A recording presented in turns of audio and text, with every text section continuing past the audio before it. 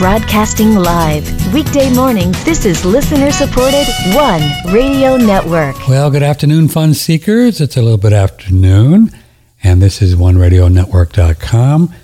We had 2 inches of global warming ice Dripping Springs about 3 weeks ago, and the line is still down. Every morning I call, how are we doing? So our phone lines are down, and so the way to communicate this morning and every morning until the end of time, if I keep saying that, it's going to just keep taking a long time. Is Patrick at OneRadioNetwork.com.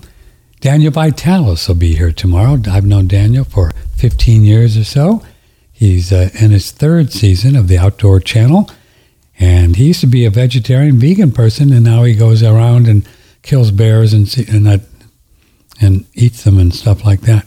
Cool guy, interesting fellow, Daniel Vitalis. Now we're going to talk with a dear friend of mine who I've known forever.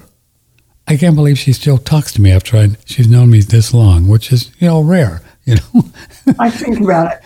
People, I mean, she still talks to me, which is really something.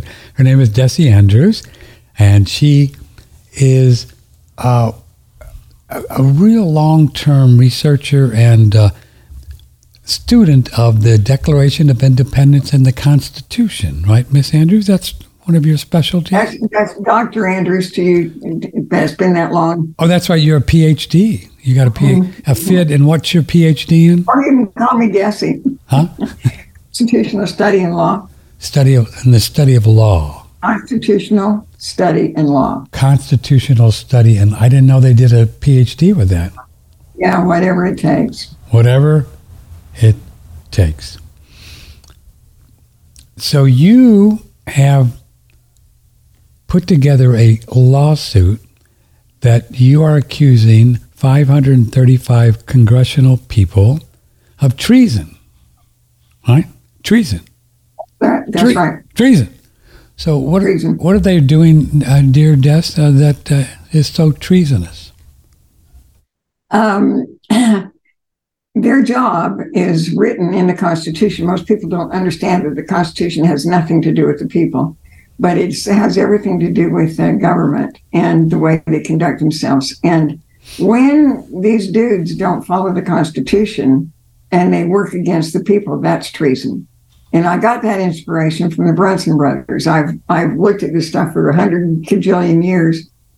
And finally, when I read the Brunson brothers suit, I thought, aha, these guys have something. And how are you saying? Brunson? I'm not... Brunson, the Brunson brothers. I don't know the Brunson brothers.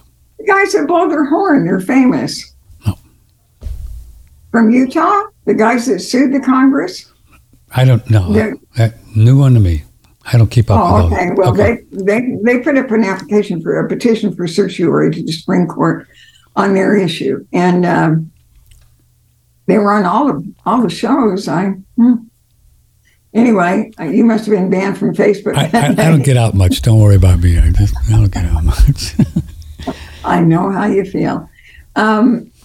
So I decided, about 2 or 3 years ago, I made a concerted effort to try to deal with the war powers, that's the authority that these people use, and couldn't find a way to do it. But then when I saw the Brunson brothers and I saw what they did and what they had written, I thought, this is the way.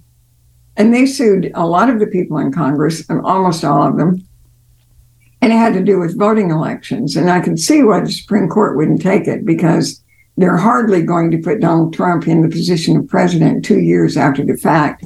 Besides, that's not what they do. They only rule on the stuff that's put in front of them. They don't enact it. So it wasn't a surprise to me when the Supreme Court didn't grant certiorari. But their strategy and the way they went about it was absolutely brilliant. So I just mimicked them. Oh, so these Brunson brothers, they did some what you felt were really cogent suits, but Supreme Court wouldn't hear them. Is that correct? The Supreme Court. Well, they were dismissed at the federal level. They were dismissed at the appellate level, and that's when you go to the Supreme Court. but it wasn't a question that the Supreme Court wanted to take, so they weren't granted certiorari. Very, very few people are granted certiorari. What's that word? Granted social? Granted certiorari. Certiori. I think I said. It's Latin for they accept their petition. They're going to give it audience. They're going to hear it. I see. And these Brunson... And when you go to court, that's what you do. You ask for them to grant certiorari. Gotcha. And these Brunson brothers, their main argument was... Short version? They said that 100 people on January 6th, 2 years ago, when Congress sat down to certify the vote and certify that Biden was the president, 100 of the Congress critters had asked that for 10 days to make certain that they were doing the right thing. In other words, they wanted 10 days. And so when 100 of these people asked for 10 days to go over the facts in case it was wrong, the others ignored them and granted certiorari that day. And so because they didn't take the 10 days in order to deliberate or look at the facts or think about it, the Brunson brothers considered that was treason to the others, to the rest of the Congress, and treason to the American people because they didn't entertain the voting violations. They didn't entertain them. So the Supreme Court would be committing treason, no? Well, no, the Supreme Court doesn't have to take... They don't have to take it if they don't want to. They don't have to take it. No. It's tricky what's in front of the Supreme Court. It kind of has to be timely. It has to be relevant to the rest of the people. It has to be in order to fix a discrepancy between circuits, and they have a certain criteria they deal with when they take a question, but it has to be a valid question they can entertain.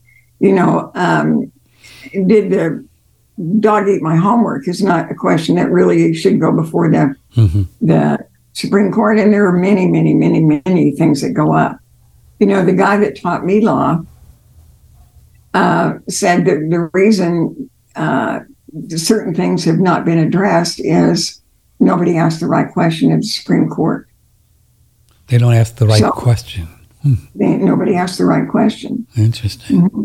Interesting. Yeah, no, they're not there to do civil work. I mean, they're not there to be a trial court. They're there to deal with issues that are constitutional in nature and affect a lot of people. For instance, in 2019, the Supreme Court accepted a certiorari from a law firm in California who had been threatened by what is currently it's got 4 names in it. It's Federal something Credit Bureau.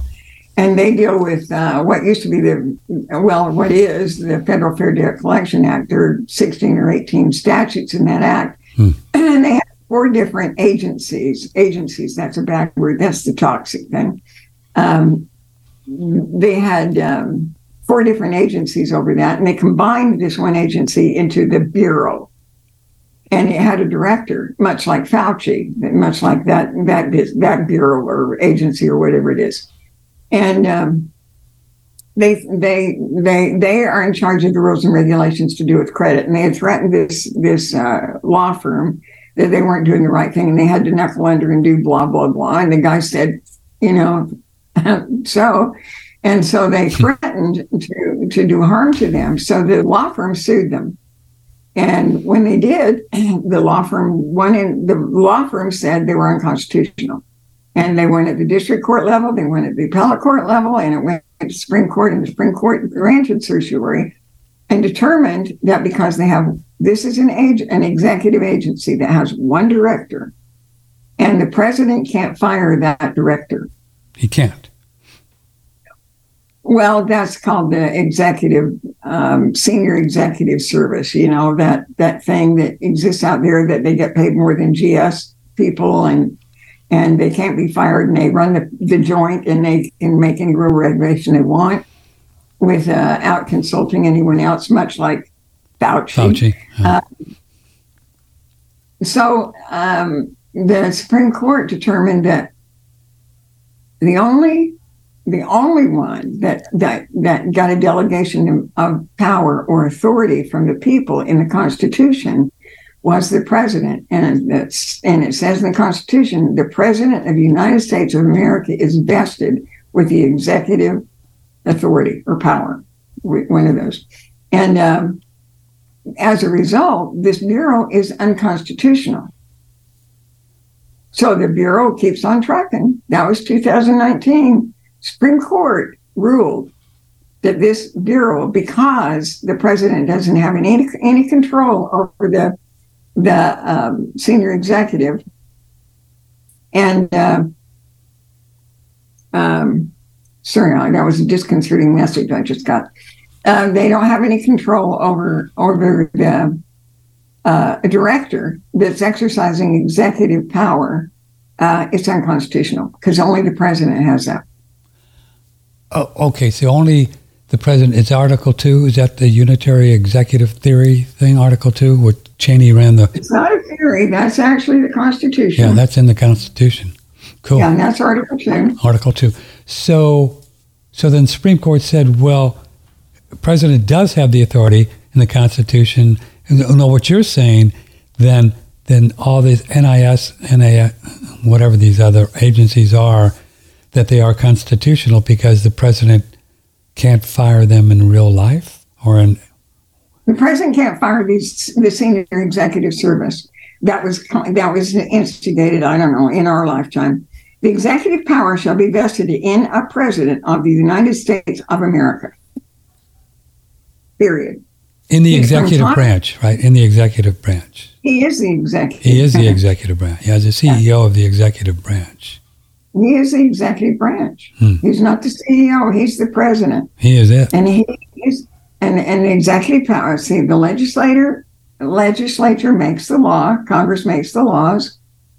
The judiciary interpret the laws, and the president executes the laws.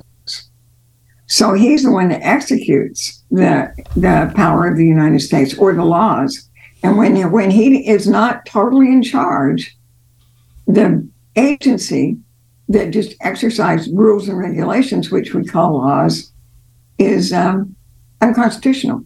So in 2019, Supreme Court said that dude, that agency, that bureau is unconstitutional. Yet, did Congress do anything about it? Which agency did they say was? Which one was? Which agency did the Supreme Court say didn't exist or unconstitutional in 2019? This federal something credit. The credit thing you talked about. Okay, gotcha. I'm with you. All right.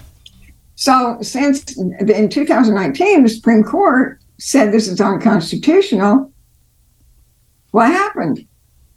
Why is it still in business? They did fire that particular director and hire another director, but that director sits in total and sole power over the rules and regulations of the agency. In case I hadn't explained it to you before, agencies are absolutely illegal, but are unconstitutional. But they exist. Are these non-government organizations? Are these NGOs the same things as agencies? They are not NGOs. They are the CIA, the FBI. These are agencies under the executive branch of the government. Well, so in theory, on the constitutionally, the president could go in and just fire the head of the CIA or FBI. If it's a sole directorate, yes, he can. If the Supreme Court said that you could have a committee in charge of the bureau or agency. You could have a committee, but it had to be a bipartisan committee. And there's criteria on what a committee can consist of over an agency. But the president has the right to fire any of those people at any time. That's the watchword. That's the standard. So my point was, Patrick, that even if the Supreme Court rules that something is unconstitutional, they interpret the law. Okay, when they rule it's unconstitutional, that doesn't mean that it gets goes away, right? Yeah. So it just stays in business. So we're unconstitutional. What the hell? So it takes somebody like you to go in and say, wait a minute, how come you're still around? Is that what you're up to now? No, I'm not. I have nothing to do with that Federal Credit Bureau. Other people are going to, people that are under the rules and regulations are going to have to take them down. They have a vested interest in that. I don't.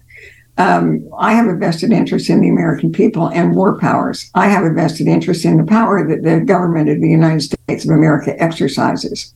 And as you know, war powers is my shtick. Yeah, it's been for years since I've known you. 30 years for a guy who talked about war powers 30 years ago or 40. I don't know. Well, it's the only thing that allows these people the authority over us that they exercise. They don't have any constitutional powers to do that.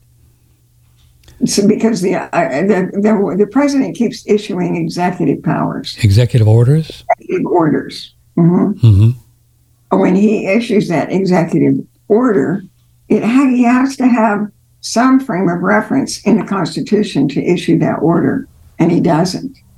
So the executive orders all are under the authority of war powers. Okay, let's explain what war powers are, how it came into being, so we have a little BG, a little background here. The war powers are the authority that the government exercises over the people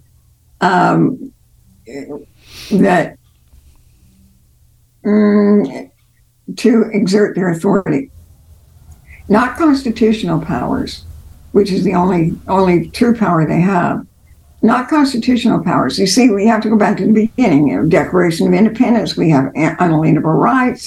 To implement those, to secure those rights. We institute governments among men, and they have to make certain that our rights are secured. It's the only job of government, the only one. Not to make laws and not to do anything, but to secure. No, I think you're wrong, because I think the government's job is to tell us we need to wear a mask. So I think you're wrong. Did you almost fall down and die when that many people wore masks and took to their houses? Broke my heart, really. Just crazy. So the government, their only job is to make sure that our rights in the Constitution and Declaration of Independence are cool. No, it's not. It has nothing to do with the Constitution. It's the Declaration of Independence. After we were endowed with unalienable rights, the Constitution was written to form a framework on how the government would operate. I see. And we have the most unique government in the world. You should listen sometime to Scalia talk about it. Scalia. Scalia was just so enamored with the Constitution because it makes our country different than any other country in the world. And he said it's the structure of the Constitution, the three branches of government that exercise power over one another to keep everybody in line. And we have a bicameral Congress, the Congress and the Senate. The representatives in the Senate, which we really don't have anymore. We have House 1 and House 2 when the 17th Amendment allowed the people to vote for senators. Then the states were no longer represented. So we just did away with House 1 and 2, in my opinion. In your opinion. But that was in 1913. But the Constitution is the structure that Scalia says holds the framework of the Republic together, because it says exactly what the jobs of the three branches are and no more. So that is the only authority that the government officials have, our representatives, is to represent us and secure our rights. They have no other authority, and the powers are firmly delegated. Wow. It says exactly what Congress can do in Article 1, Section 10, 8. It says exactly what Congress can do, and it's 17 or 18 of them, to make exclusive legislation for the less than 10-mile square area. What did I say? For the 10. Who did they make law for? Washington, D.C. That's right. That's what it says in the Constitution. The states are who govern us, and they're supposed to be constitutional too. But when these guys go so completely out of the framework of the Constitution that they're not recognizable, then they have to be abolished. That's what Tommy told us to do, and I think that's what we need to be doing. Tommy Jeff? What? Tommy Jefferson? You know Tommy. I know Tommy. Yeah, I know Tommy, man.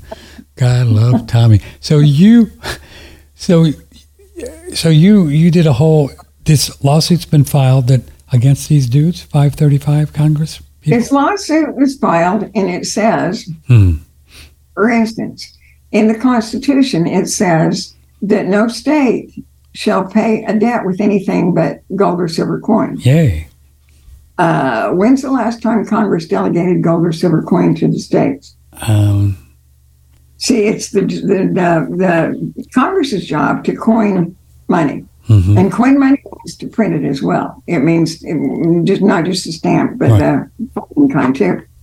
And they haven't done that.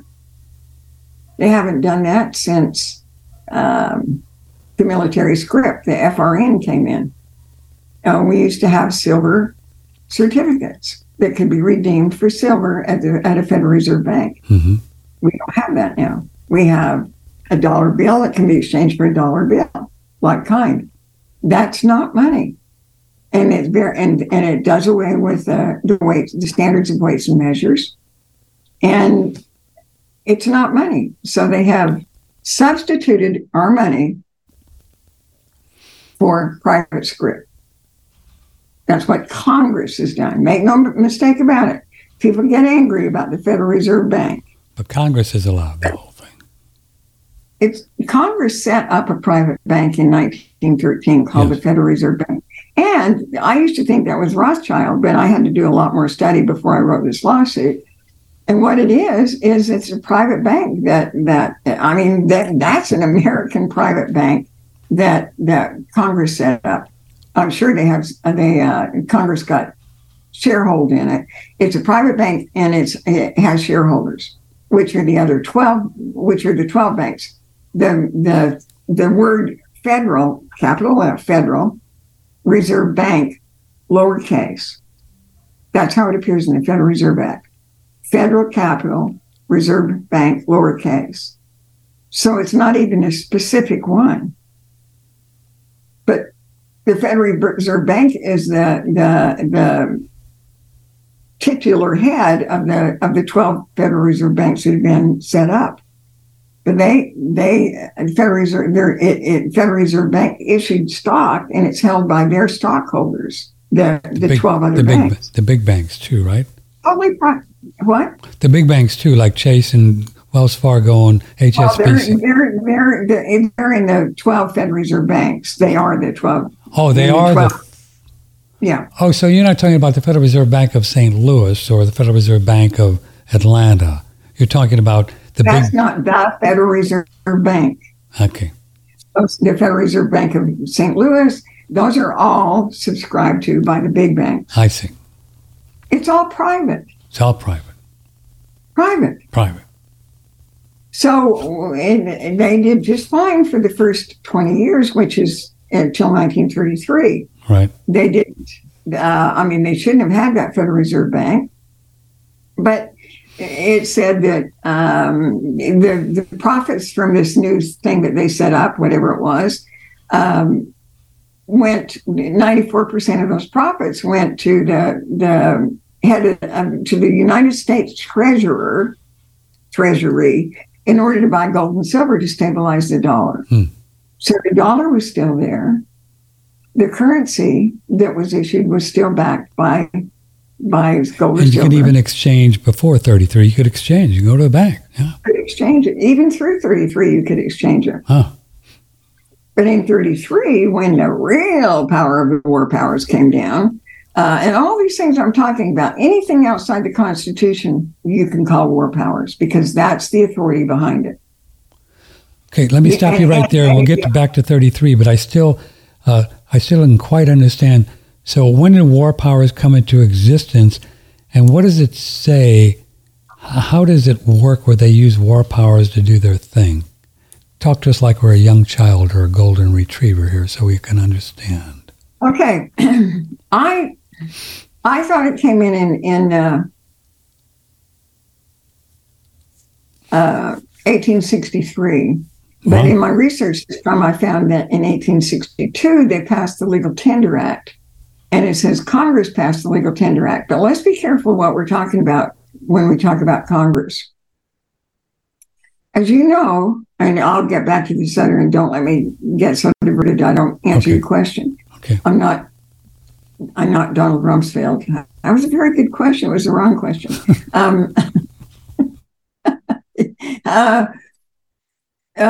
Congress just passed a $1.9 trillion budget or bill or whatever the hell it passed in December, right? Yeah, that's that thing to stop inflation, whatever they call it. I know, whatever. Or start it, or really put it in there, whatever. That $1.9 million trillion, and where they gave $2 million to a toad and $2 million to study the effects of climate change on water. Yeah, I mean, it either moves or it doesn't. It either dehydrates or it freezes or come on. They gave that to a Texas university, so it was ridiculous. But our dear friend AG, our Texas AG, just sued him about a month ago, charging basically treason. Really? Because, good for him. Guys, they didn't have a quorum when they passed that little puppy. Wow. They didn't have a quorum. And God love him. I mean, it's a beautiful lawsuit. It's a really beautiful lawsuit. They had during the COVID fiasco or whatever you want to call it. During the COVID thing, Congress had made a bunch of things like, we really don't want to go into work and we don't have to go into work. And so they had voted each other a proxy right. If I'm not here, will you vote for me? And okay, so there were only like 111 people on the floor that day out of a 435-man House. Mm-hmm. And 111, even to the novice listener out there, we know that's not a quorum. A quorum has to be at least 50% or more. But they had 111 people on the floor, and somehow they got enough votes to pass this thing using the proxies that they had been given. Right. So you gave your proxy to me, and I voted for you and me while I was on the floor. I voted for two of us, or three of us even. I have friends out there. I'll just exercise their proxies. Right. Well, it turns out that that's not legal. The Constitution says you got to be present. Really? Oh. It's all the members present. That nasty little word present. So, what's his name? The AG here? Ken Paxton. Paxton in Texas, AG of Texas. Uh-huh. Yeah. Paxton sued them, and I love it. I just love this suit. He sued them and said that they can't discharge any of that promised wealth to these people because it was unconstitutional. There was no quorum. The 1.9 Inflation Reduction Act, whatever they called it. Yeah. And the quorum is actually, this is the Constitution. The quorum has to be present when they pass a bill or it doesn't pass. So that whole thing is going to have to fall down and go boom. Supreme Court's got some really interesting cases coming its way about constitutionality and treason. So, but the Supreme Court, I don't want to get too far afield here because you could talk about this all day. It's fun. The Supreme Court would then, big picture, Dessie Andrews, Dr. Andrews, they're justice is not blind with these people, right? It's a political animal, isn't it, pretty much? So why would they take a case like this? Why would they even do it if it's going to cause too many problems for people? Well, it depends on how much these people love the Constitution and how much they care about the American people. I got you. Anybody can see, Patrick, that it's time for this bullshit to end. Yes, anybody can see that. Yes, ma'am. I mean, we have a debt. Back to the original thing you asked me, where did it start? I believe it started in 1862 when the current Congress passed the Legal Tender Act, which said, during the war, because we have an emergency, we don't have to have specie-backed currency. We can just issue currency on its own, the fiat currency, basically, because they were out of money. The greenback? Was that the greenback? That's the greenback. Okay. So in 1862 said we're just going to print money to finance the war. Yeah, and we print money, and guess who buys? I didn't figure that out until recently. Guess who finances these wars? They sell the greenback, which is the currency of the Union, and people buy those greenbacks. They put for $10, they get a $10 greenback, but it's the people that finance the wars through bonds. Remember in 1941, instead of bring out your dead, buy Liberty bonds. Right. Yeah. So we were kind of taught that the Rothschilds kind of did the Civil War. Nathan and the son took the North, and the son took the South. Is that not true?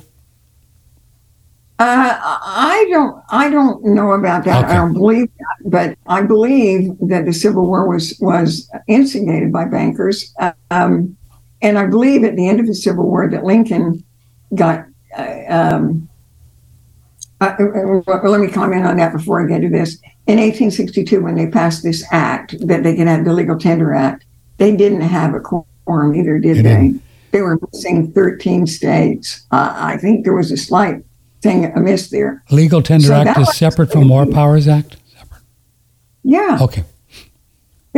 Congress is passing all these acts. That's what they do.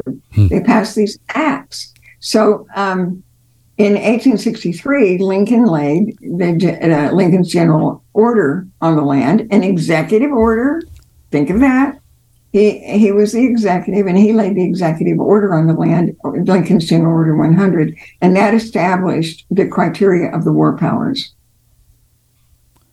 That's where it came in. Say that again.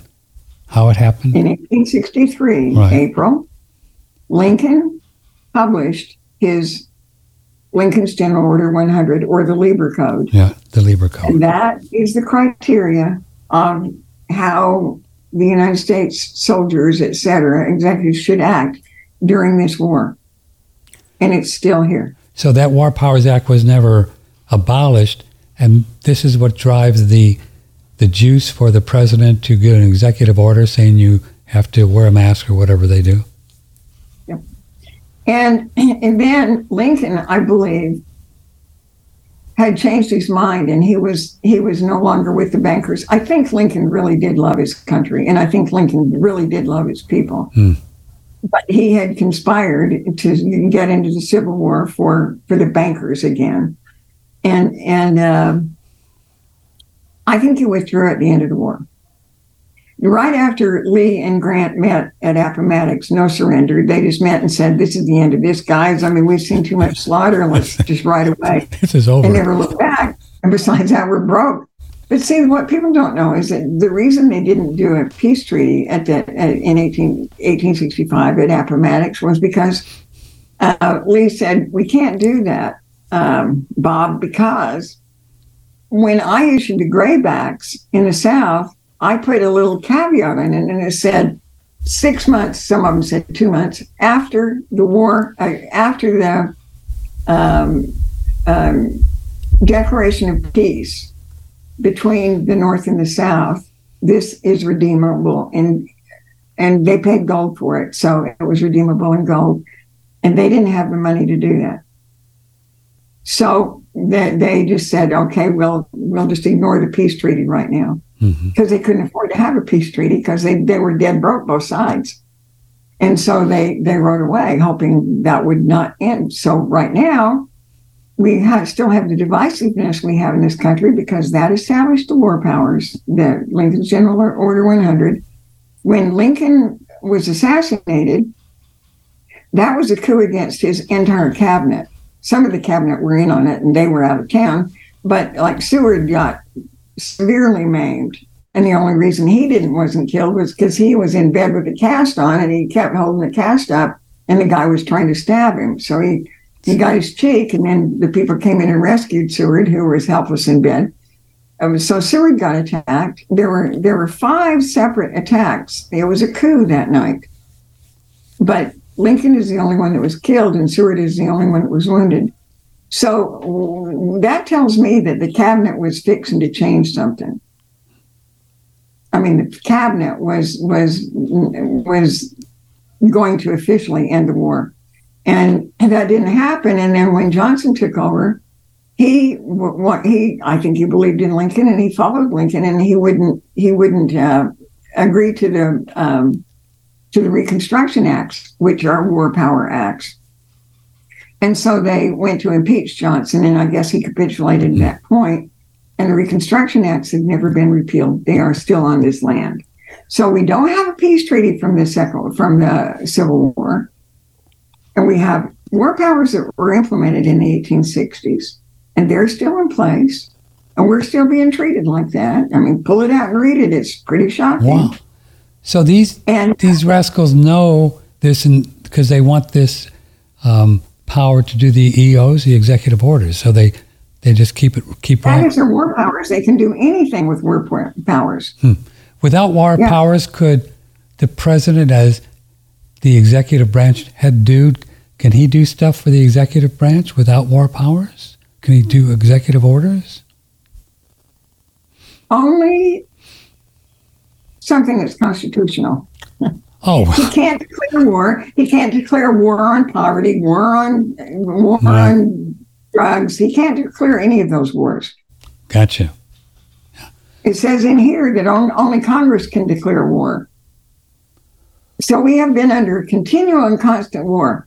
And how that benefits the bankers is, man, wars make money. Oh. Whoa. Ooh. They keep the population down. They keep the population in poverty.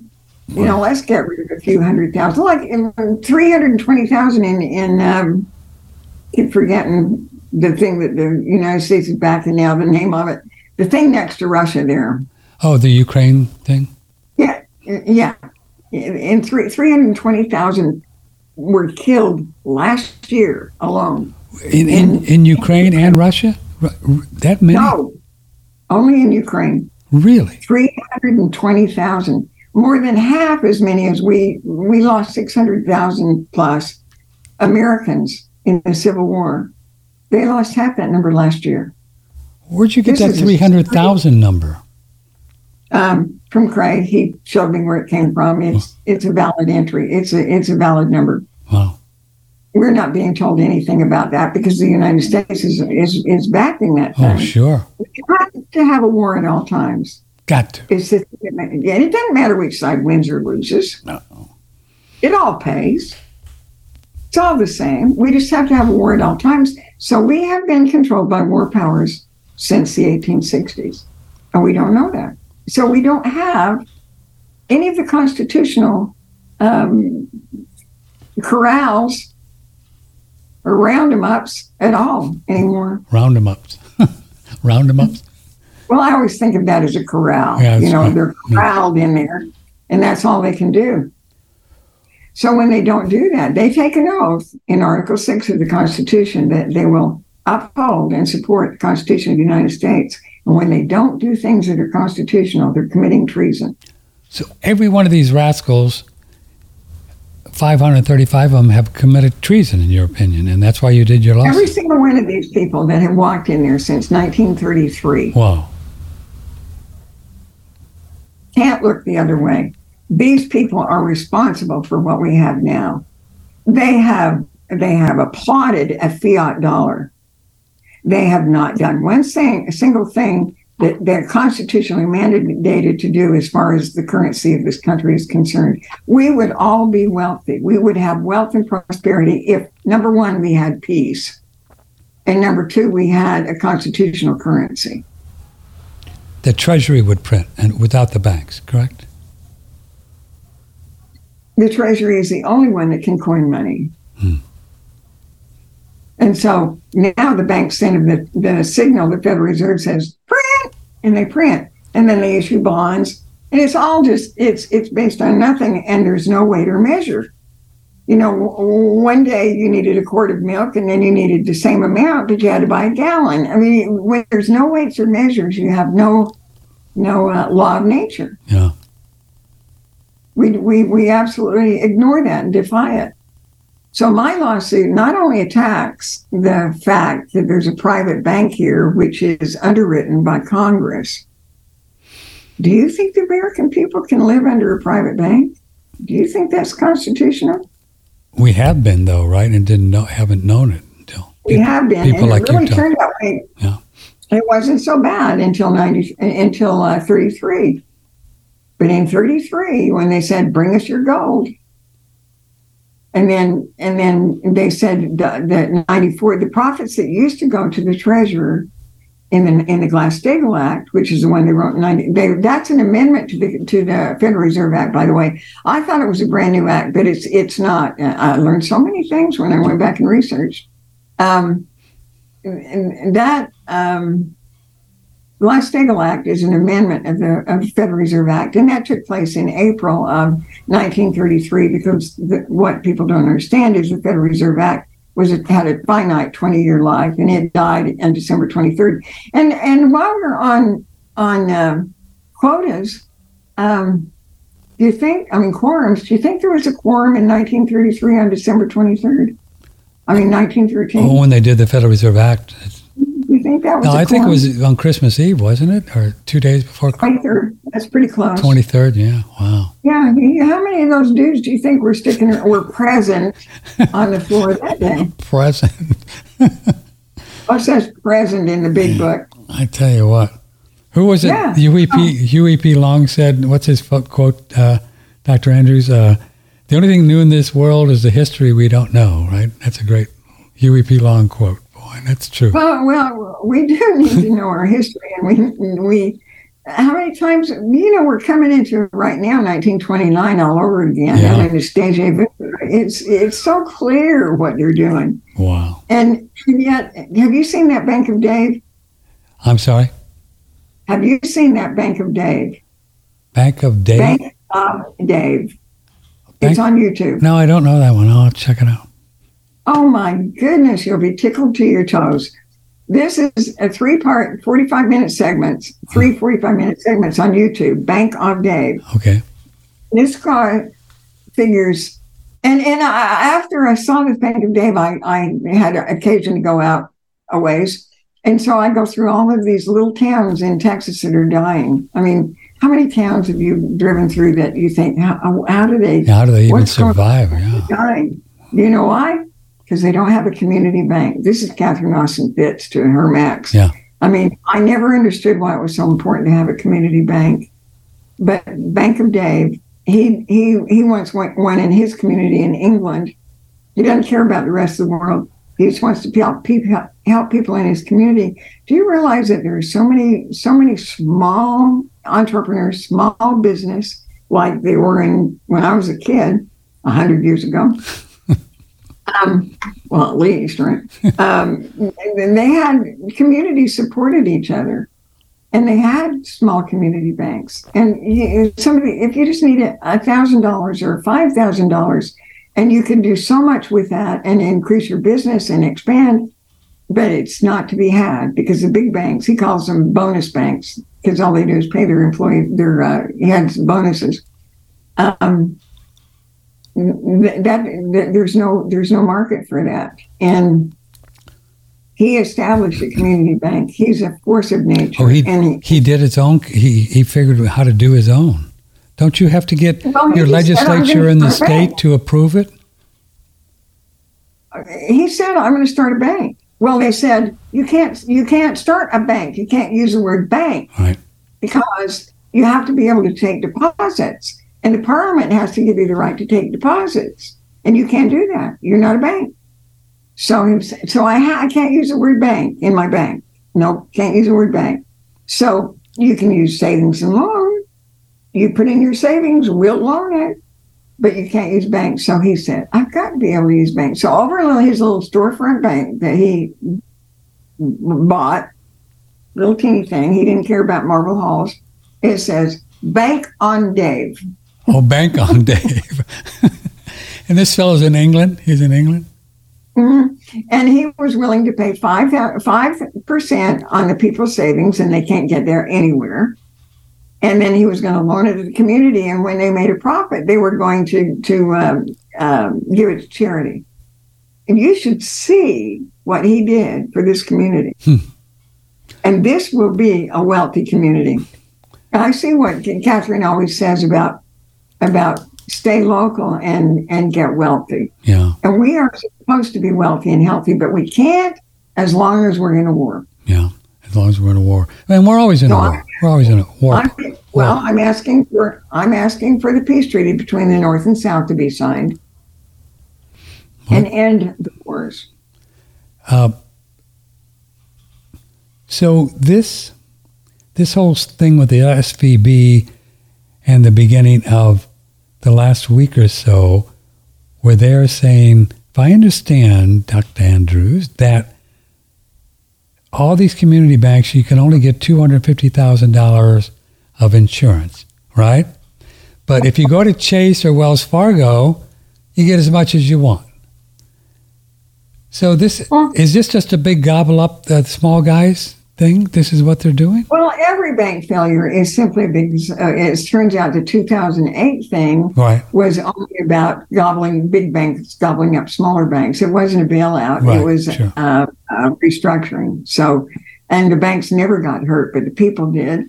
What Biden said at first was, no, we have to stand by that, because that's in the Glass-Steagall Act, 250,000, period. And they established the FDIC at that time too. But he said, no, we can't do that. And then the next day he says, it doesn't matter how much you had in there, we're going to cover it. Well, that's called a bailout, sir. I mean, that's the very thing the American people swore there wouldn't be one of again. Oh, so they're claiming now that if you're at the Bank of Dripping Springs, you have... Oh, no. Only in major banks. Right. Oh, okay. That's what I thought. I thought I missed something there. No. But he says, and you take a risk when you're in the Bank of Dripping Springs, because you're going to get what's left from the $250,000 in the FDIC. You don't get it all. You only get a portion. So we're going to pick and choose who gets the insurance, the FDIC. So, they really put their foot in their mouth on this one, because anybody can figure that one out. Only at our bank. So they're trying to rattle people about banks, number one, scare them about banks.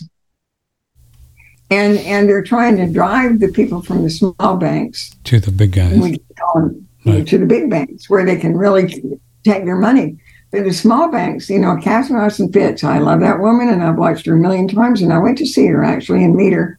And she was talking to the audience, and they said, well, I'm withdrawing my money from my bank, and where should I put it? And she said, I don't know about you, but I need a bank. I need a bank. I need a bank. That's what Catherine said. That's why I have a page in Solari Report that you can go see what you need to ask your local bank, the questions you need to ask to make certain that they're good, decent people, because the good, decent people in the banks will still be there. Mm-hmm. And we need community banks. But if you can't bank in the big banks, you can't. So these are scare tactics to drive people to the bigger banks. So what if your Uncle Charlie leaves you $1 million? Go to Uncle Charlie. You can't put $1 million in the Bank of Dripping Springs, because they could go bust and you'd lose it all.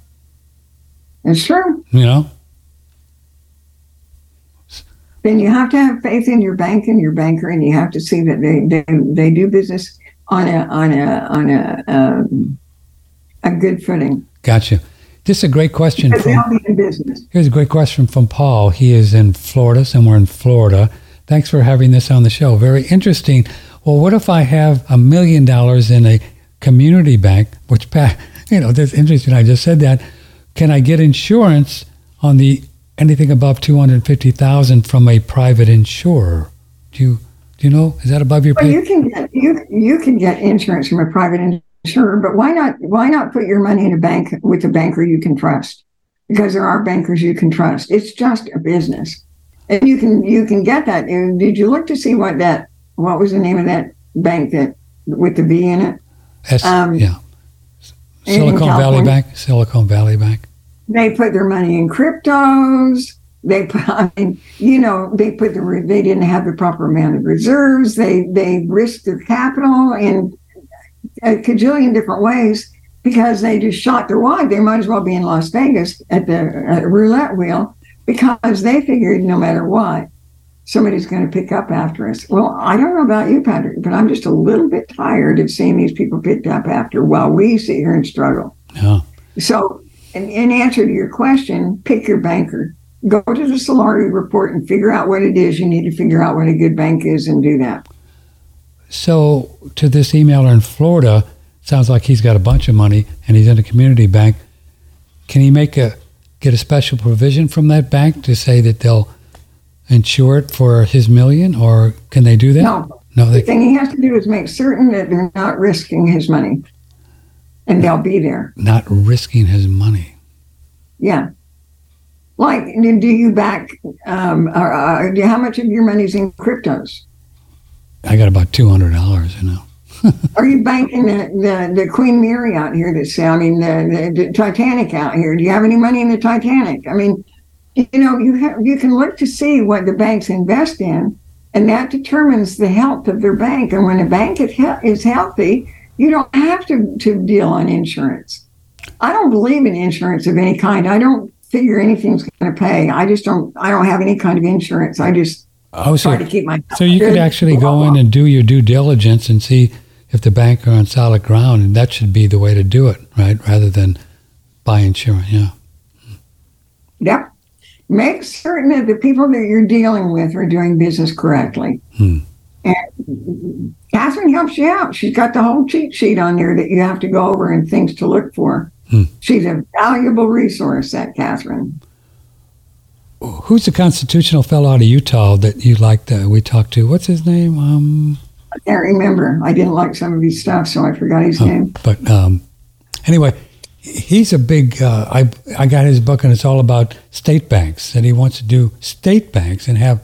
That would be cool, right? But the legislature has to authorize those, or they claim they do.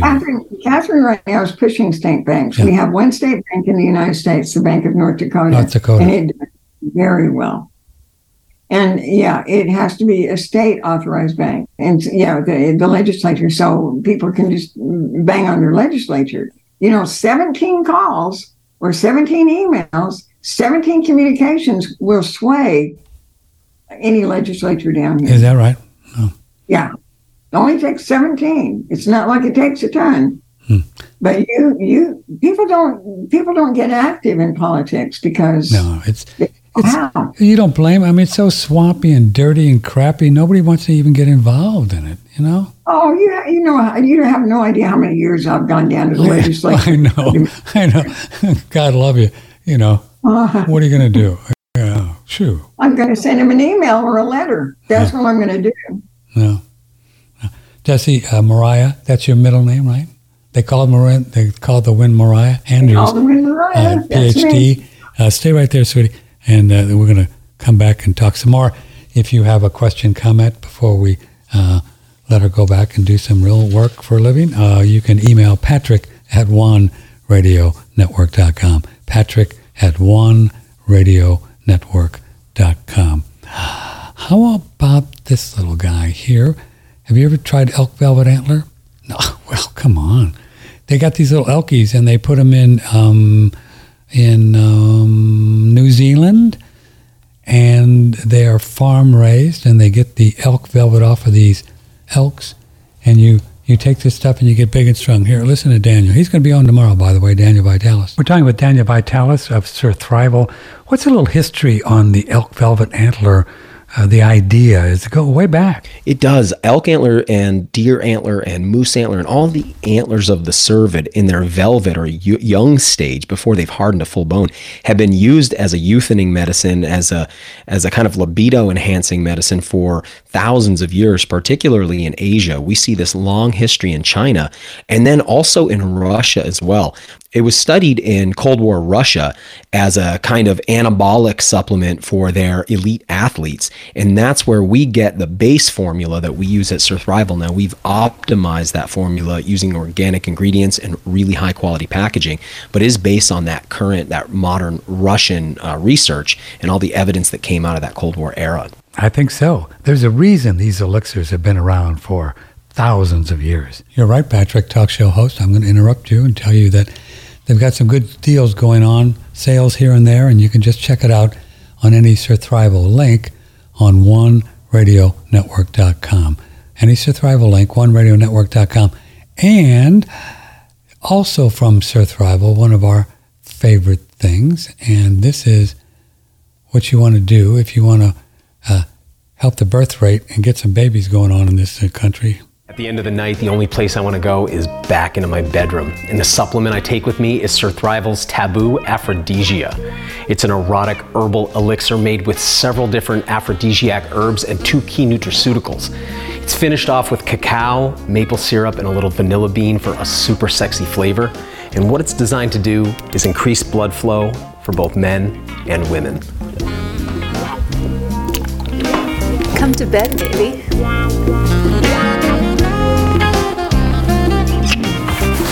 Don't worry, we're married. If you want to get some gold and silver coins, we know the right person to do it. This is Fred Dashevsky and U.S. Coin Capital. Fred was the partner of our dear friend Andrew Goss, who had the temerity to leave us 3 years ago. He had a brain aneurysm, and he's on his cosmic vacation, and we miss him so. He taught me lots of stuff about the money game.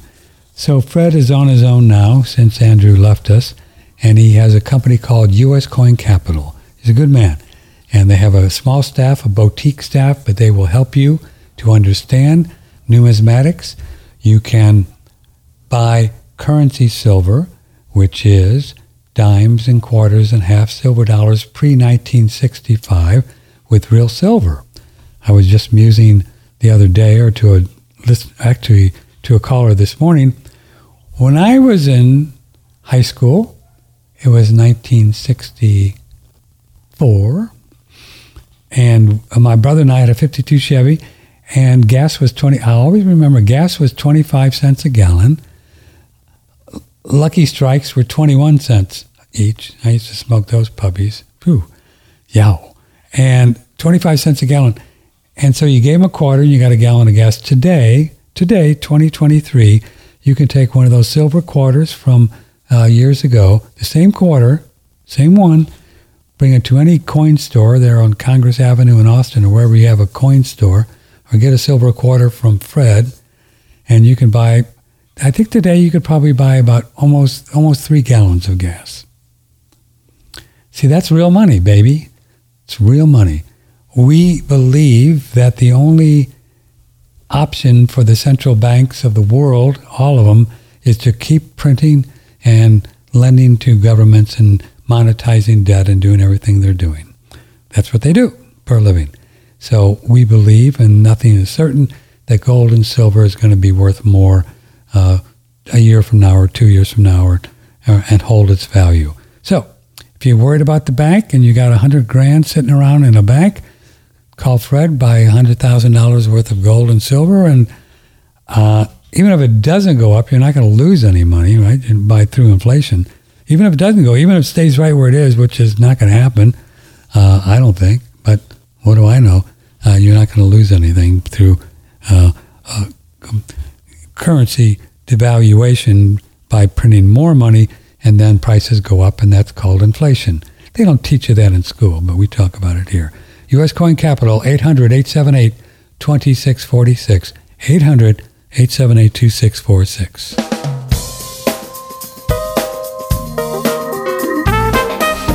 Broadcasting from the beautiful Hill Country in Texas, this is OneRadioNetwork.com. We are having a chat with a friend of mine who I've known forever. How long we've known? Forever. With Dessie Mariah Andrews. Dr. Andrews, she's a constitutional... What your PhD's in constitutional what? I couldn't read my handwriting. Constitutional study and law. And law. Whoa. Mm-hmm. I studied the Constitution and learned the law thereof. And learned the law. You mentioned Scalia. He was really a good guy, wasn't he? Scalia. He was fascinating. My son keeps telling me, if you just listen in to Ruth Bader Ginsburg and Scalia talk more among themselves, you'd learn so much more. And I really am. He loved his country and he loved the Constitution. And he died under strange circumstances as well. Well, I'll tell you about that privately someday. Okay. No. What great leaves. All the good private stuff. This is from Paige. What does your guest think about the future of Bitcoin and other cryptos? Do you think the boys, that Patrick calls them, we used to call them the boys with Andrew, will let them survive? Good question. I don't think the boys should be in charge of anything. So I don't think it's a matter of whether they let them survive or not. I have nothing to say about cryptocurrency. I know nothing about it. You know nothing, huh? I think the people will allow things to survive that they want to survive. It's the people that we should look to, not the boys. Yeah. This is our government, not theirs. I wish you would tell that. Oh, that's what your lawsuit's about. I guess is what you're telling these guys. Yeah, that's what my lawsuit's about. Treason's a pretty tough word there, girl. Do you think... How long did you watch Clinton go to China and sell everything we owned in this country? What did you do when Congress determined to tax the corporations so they'd all go offshore? They'd go to somebody else. What were they thinking when they let China? Wasn't China always our enemy somewhere? What were you thinking when you let these Congress critters give every single thing that we got in this country to the production of China? That's like sort of like Russia supplying Germany with gas, and then somebody blows up the damn pipeline. Where's the gas to Germany? You will produce? I mean, it's gone. You see, and what happens when China doesn't ship to the United States anymore? Every single thing down to the McDonald's toy in the lunch bags, it comes from China. And you know that day is coming. Is that smart? You know that day is coming, right? They're what? You know that day is coming when China just cuts us off.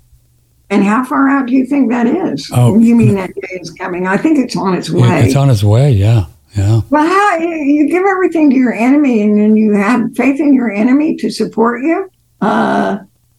These guys here are just wizards, aren't they? Oh, I tell wizards. You. So how do we, the people, survive this stuff? You do what any proper deity does. You believe in God and you instigate peace. Peace.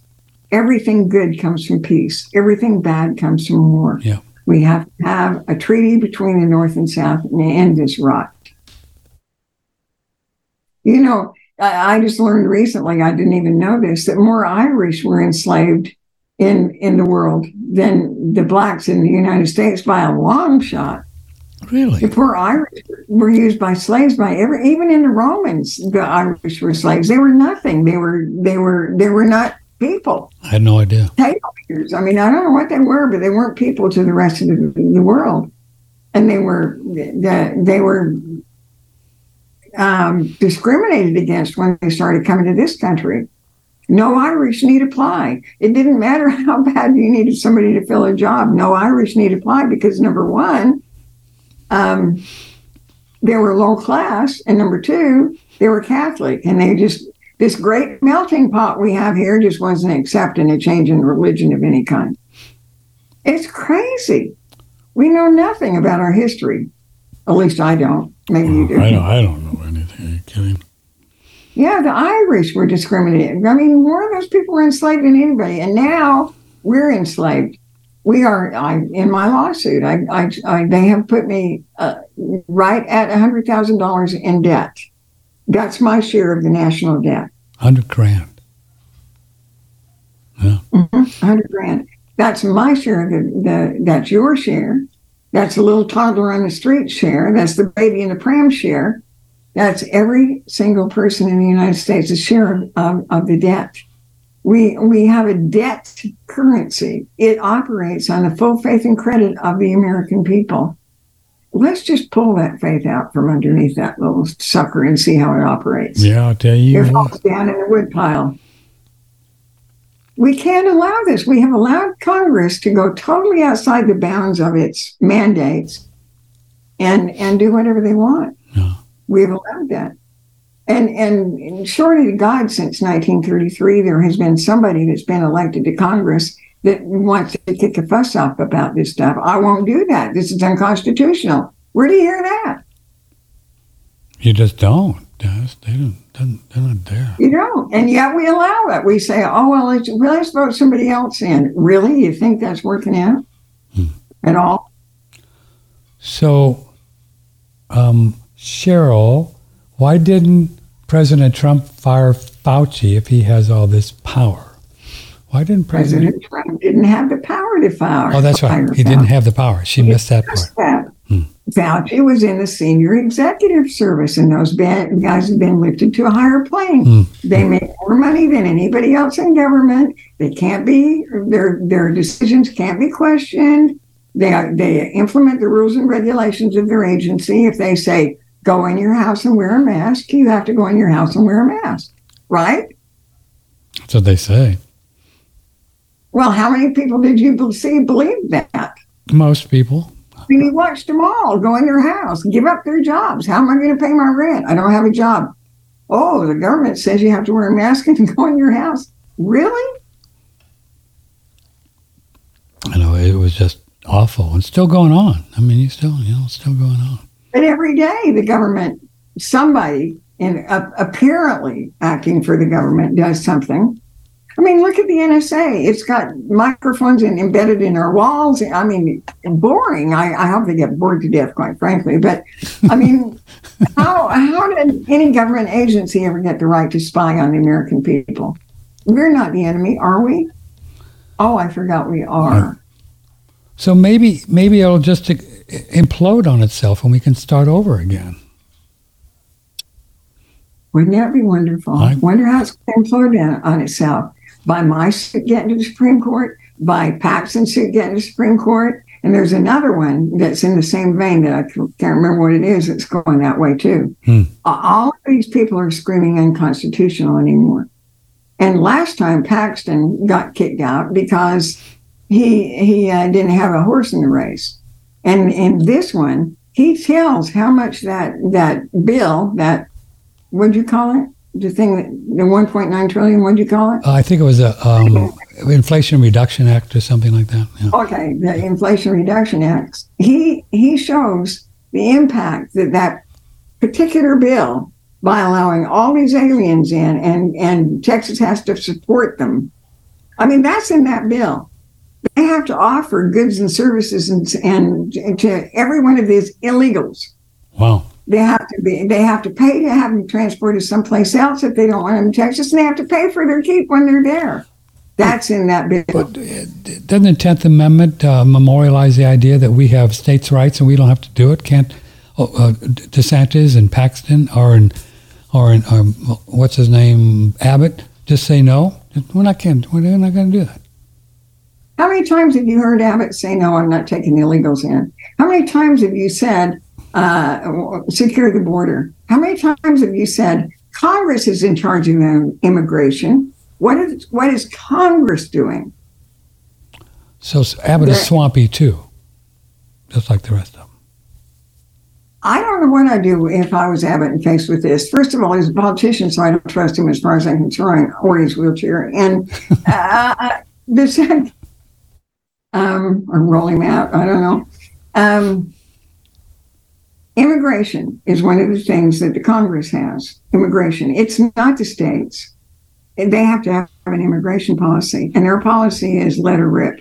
That's it. Yeah. I gave a speech in San Diego last year, and when I researched it, I looked at all the why California used to be top in everything and why California is the bottom of everything now. It was the highest in education. It was the highest. I mean, it had waterways like you couldn't believe. It had. It was incredible how high on the list California it was. I know when I was a kid, we'd say, well, I wish I was in California. They have free college there. They have free schools, the best of schools. They had good everything. Well, that went away. And when the immigration started en masse, California got 50% of the immigrants at that time. And those immigrants were thrown on a social system of California. So the middle class had to pay for those services, schools, services, whatever these new people that were foisted on the economy of California, the middle class had to pay for that. And that was a decimation of the middle class, number one. But it was a decimation of California. It's really a manure show, I guess I'd say. I'll be careful on your show. But it's not up there with anything anymore, Patrick. And that's what's going to happen to us. Send all these people in, overwhelm us, make us pay for it. And then when we fall into the poverty level, give us a shot and kill us off. So that's their motive. They want to turn this into a trash heap and do some kind of great reset or whatever the hell they're going to do with digital currencies. That's their MO right now, do you think? We are captured, or almost totally captured, by a very small group of men, very small, and they want to kill us and take our stuff. Yeah. I think that's all there is to it. I think you're right. For whatever reason. I watched a thing on refined oils the other day, and I was just aghast. Do you realize that when I was about 12 years old, these people started poisoning us? I know.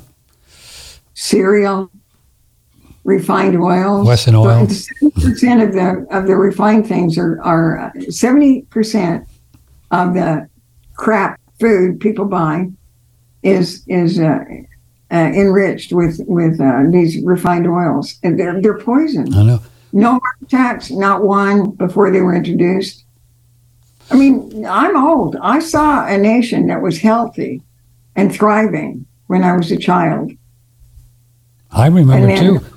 People didn't go to doctors when I was in grade school. Nobody even had a doctor. Who knew from doctors? Well, there wasn't a medical problem. we did. And pharmaceuticals. I didn't. I would have a pharmaceutical label in my house. I don't understand. Nobody did. Nobody did. We didn't even know what cancer was when I was in the 50s. Those are all come from this poison that they're feeding us. So they get us on so many levels, on the education, the propaganda, the food we eat, the medicine we take. They get us on all these fronts. They're trying to kill us, and they're doing a good job. Yeah, they are. But the COVID thing didn't result in as big a pile of dead as they wanted. And that kind of threw them for a loop. But people allow it. Every time you consent to something and you don't say, I don't consent, which is what it says to say in the Declaration of Independence. Every time you say, I don't consent, you condone. Every time you go vote, and people just hate it when I say this, but every time you go vote, you're voting for a system that is absolutely corrupt. Mm-hmm. You condone it. I remember one time my son was in court and they were trying to put him in jail for something he didn't do. And he said, where do you get your authority? And she said, I'm a duly elected judge. And he said, I didn't vote for you. You don't matter to me. Yeah. So you have no sway over me, baby. I didn't vote for you. or for anybody else for that matter, because until people start, you can't change anything by voting for the people that run. Would you run for an election of some kind, Patrick? Not at this stage, no way. To be vilified? To be denigrated? I mean, we're not getting the cream of the crop anymore. And the first thing I always ask is, do you have a representative? Because this Constitution says the only one we can vote for is our representative for the federal government. The only one we can vote for is our U.S. representative. It says very clearly in this book that no representative can represent more than 30,000 people. Are you one of the 30,000? Oh, you're one of the 700,000 each of those dudes is representing. So what part about them running for that seat is constitutional? Yet, go down there and stamp the rooster. Do whatever it is. I mean, until we start saying, not going to have this anymore. I'm not having it. Nope. No, thank you. I'm good. I'm good. I don't consent. And that's what my lawsuit's about. Yeah. And the attorney that's helping me with this, no, he's a good one. He didn't think this was going to work because I sent him the first draft and it really didn't have war powers in it yet. And he doesn't know war powers. So I sent him what I consider to be the final draft. And he said, I had forgotten about the clause in the Constitution that says no state shall pay their debt with anything but gold or silver. He said, that's never been heard. Never been heard. Never been challenged. And you see, who has to supply us with that money that we spend? The state can't pay their debts with anything but gold and silver because the people don't hold that kind of a coin. They don't hold anything but gold or silver backed currency. So we're all debtors, and you can't pay a debt. We went through this debt thing once upon a time. You can't pay a debt with a debt. So all you can do is owe more money and keep that debt current, constant. No, you can never discharge a debt or extinguish a debt. You can discharge it and shove it to the side for a while, but that debt is always there because it was paid for with a debt. When we have debt currency, we are enslaved. So we're working. Our listeners have a car payment or a mortgage. You don't really ever pay it off. You're just discharging it because you're using a debt instrument to pay it off. And you can't say unless you have a car payment or a mortgage. How could you pay that off? With what? With debt. What? Yeah. How can you pay that debt with a debt? It appears on paper that you've discharged it. You paid all of the increments that it took. Right. But did you actually pay with anything of worth? Did you extinguish that debt? No. You didn't. Well, we've gone far afield in 250 years, my dear. Far afield. We're out there in loony land. We're in la-la land, right? La-la land. You can call it la-la. I think they're loonies at tuning myself. Yeah, I do too. Well, Miss Andrew. And it's all because people don't know, and they've been propagandized, and they trust their government. Think about it. They trust their government. I know. That presents a problem. Miss Andrews, thanks for coming on and talking about your thing. Now, were you going to be able to follow this, and will it actually move up the chain of command on your suit? Well, it's got to start first. I'm having a hell of a time because I thought I could waive service.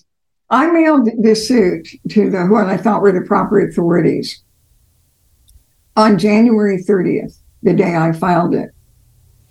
It sat in Austin when I tracked it. It sat in Austin for 10 days in the Austin post office. The day after I mailed that, you had the ice storm that knocked down your power lines there. What are you doing for phone lines if you don't have any? We don't. No, we're doing just Twitch. I don't even know what that is. I mean, not Twitch. We're doing Zoom like we use. Yeah. Oh, yeah. And that's Wi-Fi? So you don't have to have phone. Okay. Anyway, that's your problem, not mine. So it took the AG in Washington got my suit on the 14th of February, and I never heard a word from him. And the one in San Antonio, which was the important one, it never did get to him. It just couldn't make it to San Antonio. It said it was out for delivery, and then it went to Oklahoma City, and then it's bounced all over the place. So I finally sent him another one the other day. And he wrote back and said, you can't waive service to the government. You have to do this. So he's explained to me what I have to do in order to serve them. So first I have to serve them, and that's a problem in itself. But I'll solve it because the lawsuit's a good one when it gets there, but it has to be served. I suspect that some of these people get all kinds of lawsuits, right? Do you think they do anything with them other than just throw them on a stack and throw them on a pile? These people never see the lawsuits. They never see them. That's what the Department of Justice is for. I see. If you sued anybody in the Texas government, they would never see the lawsuit, or they might see it and then they'd just turn it over to Ken. Paxton takes care of it. That's what these justice departments are for. Not you and me. They represent the government officials. So this will be tried by a government official. It'll be tried by a government official.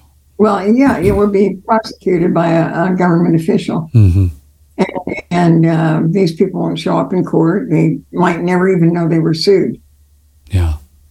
Well, you do what you can. But unless I want to personally serve 535 of them, I'd be happy for the help. Well, you do what you can, Ms. Andrews. You do what you can. Thanks for coming on the show, my dear. Take care of yourself. Let me know if you need some coffee or sugar or ammo, something. I'm with your friend there. It's meat now. Meat. No salads, just meat. So you've been just eating meat. You lost a lot of weight doing that, too. I can see, right? Yeah, I have. But, and I'll lose some more. But I think that's... who did that food pyramid? Think about it. Who did that food It's upside down, is what it is. It was the government that did the food pyramid. And so they keep adjusting it. I mean, we fought for this stuff all the time. Cereal. It's only the tiger said to. Don't eat the tiger said to. Don't eat the tiger. I mean, we have to be healthy. Yeah. And it could be that meat is healthy. Oh, I think it is. I do quite a bit of it. And eggs and cheese and butter and fat. A lot of fat. Well, I have my chickens. Yeah. Don't forget your fat now. You need fat for your brain. Eat the fat because it won't make you fat. But none of us were eating the fat, were we? I called a friend of mine who listens to your program all the time, and I said to him, I missed a couple of words the other day, and I'm kind of concerned about my mental health. And he said, "Yeah, Rob, give me fat. You need to start eating fat. Don't you know about the hard, whatever it is, diet?" I said, "No." Yeah, fat. You could get beef tallow, very inexpensive. Butter, cream, anything like that will keep your brain and going, but won't make you fat. The only thing that makes you fat are the carbs, which you figured out. You got off the carbs and you lost like 30 pounds, right? Boom. Yep. Yep. That's what does it, the carbs. Amazing. Which is the top of the food pyramid, right? The top. Lovely to see you, Patrick. Yeah. Nice to talk to you, my dear. Take care of yourself. Ow. May the blessings be. Ciao. Dessie Andrews, Dr. Dessie Andrews, OneRadioNetwork.com. I would give you her website, but she doesn't have one, right, Des? Oh, wait a minute. Let me turn on your mic. I actually have one to deal with this, but it's for some reason my tech can't get there. Not yet. Okay. Let me just put it out. Just email me, and then I can put it in the show page on the show when you get one. All okay, right. sweetie. Take care. Bye-bye. I've known Dessie forever. Long time. Isn't it amazing where we are with all of this crazy stuff? It's like crazy land. You talk to people like this, and you understand that this entire thing is just built on some magical fugazi, as we talked with Crow 777 this morning. It's a fugazi, as they did in The Big Short, the great scene with Matthew McConaughey and what's his face. It's a fugazi. It's just all made up. Everything that's going on today in the government, in the bank, it's all made up. So so I'm here to help you and I and anybody that's interested to navigate what's going on. And as we move forward, and we will, because we're not going anywhere. Interesting thing about having a body is that once you have it, you have a responsibility to keep it as long as you can. I mean, that's just the deal. And then we're karmically involved with all these crazies in a certain way, but we talk a great deal about how not to be involved. And as we create our entire own new world every day, every moment of our life, by what we think and what we believe to be true, this is what creates the body. So, good thoughts, peace, love, hippie beads, being positive, tell your body you can do whatever it wants, whatever self-talk you need to do. Even with the financial stuff, if you don't understand or you don't have a plan, don't get down in the dirt on it. Just say, okay, I don't have a plan, but I'm beginning to learn this. I'm going to understand more what's going on, and a plan will become clear so you can thrive during this time. And the next few years are going to be tough. It's just no doubt about it. Who knows? Central bank digital currencies and the whole phone thing and controlling people. So we're going to just get creative and figure out how to thrive during all this time. So stick around here. Thanks for your support. Please consider joining up with some other folks that are beginning to sign up for 10 or 20 or 30, but some person just signed up for $30 a month. Wow, it's huge. Whatever, if it's huge to us, but go to Starbucks a couple times and it's $20. Why not consider just signing up and donating that to us through the donation tab, so we don't have to rely on these sales of these products. Many people think that we get paid just to play a commercial like we do or talk about it, and we don't. The only way we earn any dollars, Federal Reserve notes, is by when you purchase something, pine pollen or colostrum or hydrogen machine or sauna, all the stuff. And then we get a commission on that deal. That's how we do it. And the sales, because of many reasons, I think most of it is the inflationary issues. People are frightened now, so people aren't spending as much money because they don't know what's going on. And especially if they watch TV, God knows what they're thinking. So that's we're going to have to have this work for us if we're going to stay on here and move, because what are you going to do? I don't want to charge for the website. People do, like Crow, and he's got a pretty interesting model we had on this morning where they show you like a half an hour of a video or an audio, and then if you want to see the rest, then you become a member, whatever it is, so much a month, and that's all. To me, that's a little more complicated. I want to see if we can do it just by value for value. If you think that you are getting value from our guests and our shows that we do, then I think it'd be a good idea to support us. It's as simple as that. There's no free lunch, When's the last time you got something for free that really was worthwhile? It just doesn't happen. Earth, plane, we should exchange value for value. We should. So that's the way we're going to go for now. We'll see how it works. Thanks for all of you who donated to our little fundraising thing about, 3 or 4 weeks ago. So it's keeping us going for a couple months while we figure out what to do next. I love you all very much. Thank you. You're doing great. Let me know if I can help. Patrick at oneradionetwork.com. Patrick at oneradionetwork.com. Anything at all, questions, let me know if I can help. And we will see you tomorrow. Daniel Vitalis, looking forward to it.